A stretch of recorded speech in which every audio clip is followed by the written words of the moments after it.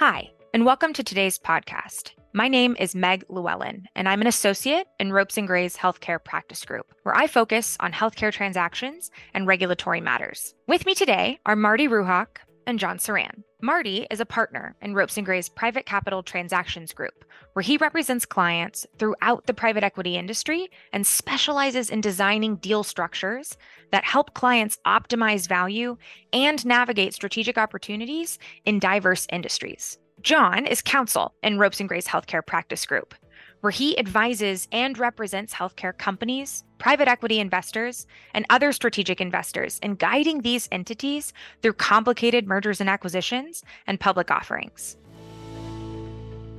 Thank you, Meg, for the introduction. We are excited to discuss this important topic. I want to start with the recent history of increased government interest in private equity-funded healthcare entities.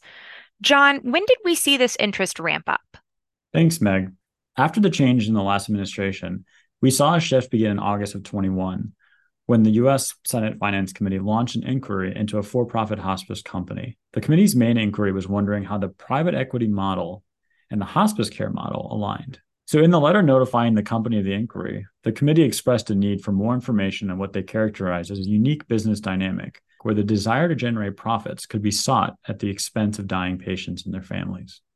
Although the committee acknowledged that there are other private equity-funded healthcare entities out there, the committee particularly questioned this model in the hospice industry.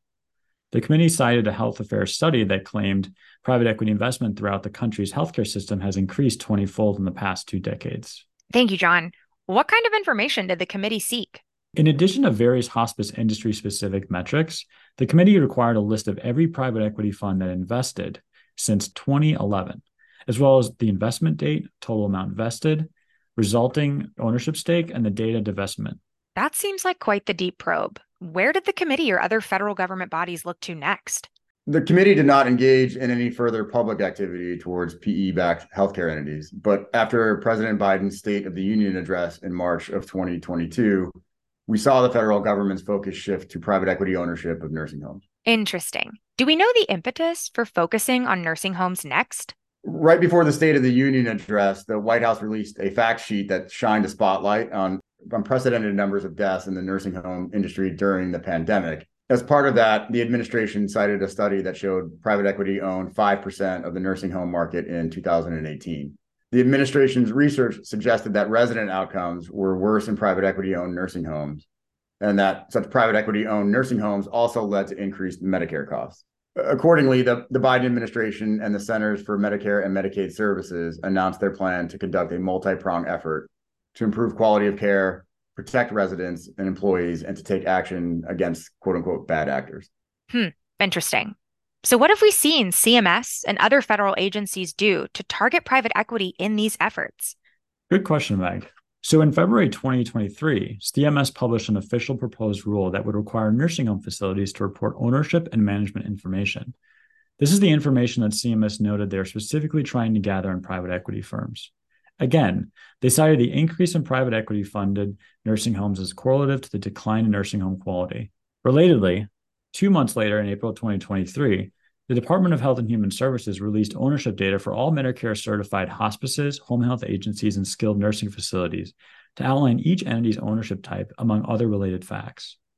Beyond this, it is worth noting that the Federal Trade Commission is known to have a hostile view of private equity firms and has been concerned about strategies employed by PE firms to roll up physician practices through multiple acquisitions below the HSR notification threshold. Not surprisingly, the FTC has warned about increased enforcement in this area. John, thank you for that overview.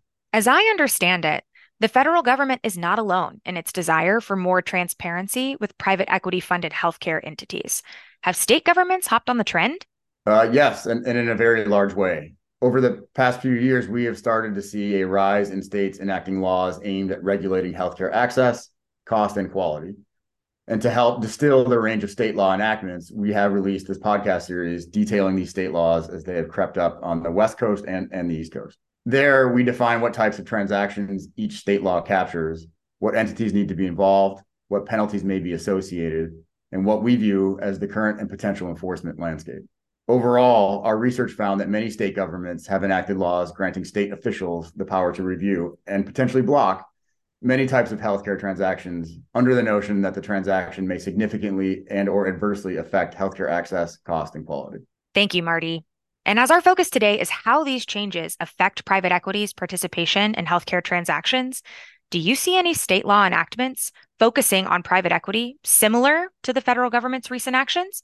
We do, as a matter of fact. Oregon's law provides the most explicit reference to PE by including private equity firms holding a 25% or greater interest in a healthcare entity within its definition of healthcare entities subject to review. We see this intent directly play out in those transaction Oregon reviews. 2 of the 8 completed transactions reviewed to date involve private equity firms. Although both of those transactions were approved without conditions, Oregon's body of review, the OHA, used its public review summaries to highlight outside research and interest group commentary on the alleged negative effects of private equity's ownership and control of healthcare entities, as well as the federal government's recent probe into ownership and control of healthcare entities. Interest group commentary. What is the connection between these interest groups and the reviewed transaction that would warrant the inclusion of their commentary in this report? That's a good catch. When the transacting parties submit notification of their transaction to OHA, Oregon allows third parties to submit official comments regarding the proposed transaction. These third parties are often interest groups, such as the Oregon State Public Interest Research Group and SEIU Local 49. Both groups were in favor of Oregon's law and the increase in oversight and against the transactions under review. In particular, both groups heavily criticized private equity's role in the transactions because of what they characterized as significant misalignment in business practices and financial goals between private equity firms and healthcare entities. Have we seen OHA acknowledge these comments from public interest groups and take specific actions against private equity-backed healthcare companies? Yes, we have. Oregon cited 2 specific reports of concerns. One was regarding how private equity's billing practices may seek to maximize profits at the expense of patient experience. And the second cautioned how private equity's cost-cutting strategies may reduce an entity's quality of care. OHA gave no opinion on the merits of those reports, but indicated it will monitor the transaction's impact on healthcare spending and quality outcomes and follow-up reviews of these transactions. This regulation seems like it will have a massive impact on deal structure, cost, and timing for private equity-backed deals with an Oregon presence. But John, are we seeing other states follow Oregon's lead? Yes and no, Meg. While states have proposed bills that could pick up private equity-backed deals, only a few thus far directly call out PE. One interesting example is the published Model Act for State Oversight of Proposed Healthcare Mergers put out by the National Academy of State Health Policy in November of 21. This included a specific call out to healthcare transactions involving private equity firms. Now, Maine recently proposed a bill with this language, but the bill is still in very early stages.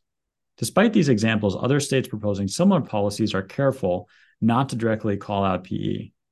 For example, New York State recently passed a law implementing pre-closing notice requirements for qualifying material transactions. While earlier versions of this law outlined the intention to capture investor-backed platforms, this particular language was removed in the final version. Thank you, John. New York being home to some of the largest private equity-backed physician practice deals we've seen to date, this new law could have huge implications for future private equity deals, even without the investor-backed language. What's next? Well, at this time, it's difficult to tell. As we discussed in the East Coast podcast, New York State only requires notice of transactions, but the information submitted will become public. There is a chance that the New York AG could bring actions to impede transactions, but we do not anticipate that happening at this time. In time, though, New York State could pass a more comprehensive version of the law to require approval. Even though the current law is watered down from its original proposal, we still need to see the related regulations and how it will be enforced. When the law first passed, we received several calls and emails from concerned private equity investors. Thank you, Marty. New York's choice to narrow its authority in the final version is an interesting turn. John, are there any exceptions that might be helpful for your private equity clients? In the enacted version, there's an exception for de minimis transactions, which are considered those transactions that result in a healthcare entity increasing its total gross in-state revenues by less than $25 million. However, the wording of this carve-out is ambiguous. When a private equity company first acquires a healthcare entity or sells it to a third party, the revenue of such healthcare entity does not increase. That's particularly the case in the management service organization context. So can this exception provide peace of mind for private equity firms buying and selling healthcare entities? This exception would also be helpful in the add-on context, where portcos could acquire smaller platforms so long as the resulting increase in revenue was under the $25 million threshold. Very interesting point, John. Do you expect any resolution on this anytime soon? I would expect that this is clarified in the regulations or guidance, so it'll be important to continue following this process. From everything we discussed, it seems private equity-backed healthcare entities could be at the crosshairs of the federal and state government for the next few years. How would you both advise private equity companies seeking to continue working in the healthcare space? We are still in the early stages of many of these state laws, so it will take some time for the state agencies to refine their enforcement priorities and overall goals of their programs. If they overstep too far and capture several broader national platforms, then it will only be a matter of time before we see parties challenge their authority and those programs. On the federal side, it seems the focus is on nursing homes, but we will see where the enforcement tide goes next. Taking into account both what we do know and what is still pending, I think the best advice is to focus investment in operations that promote better quality of care, access to care in underserved markets, and lower costs to patients. Great points, John and Marty. Thank you both again for lending your time and expertise to this conversation. If those listening would like more information on this topic or our private capital transactions or healthcare groups, don't hesitate to contact us or visit our resource center where we house a list of every podcast in this series. Other Ropes and Grade podcasts are available to listen and subscribe to wherever you regularly find your podcasts, including Apple, Google, and Spotify. Thanks again for listening.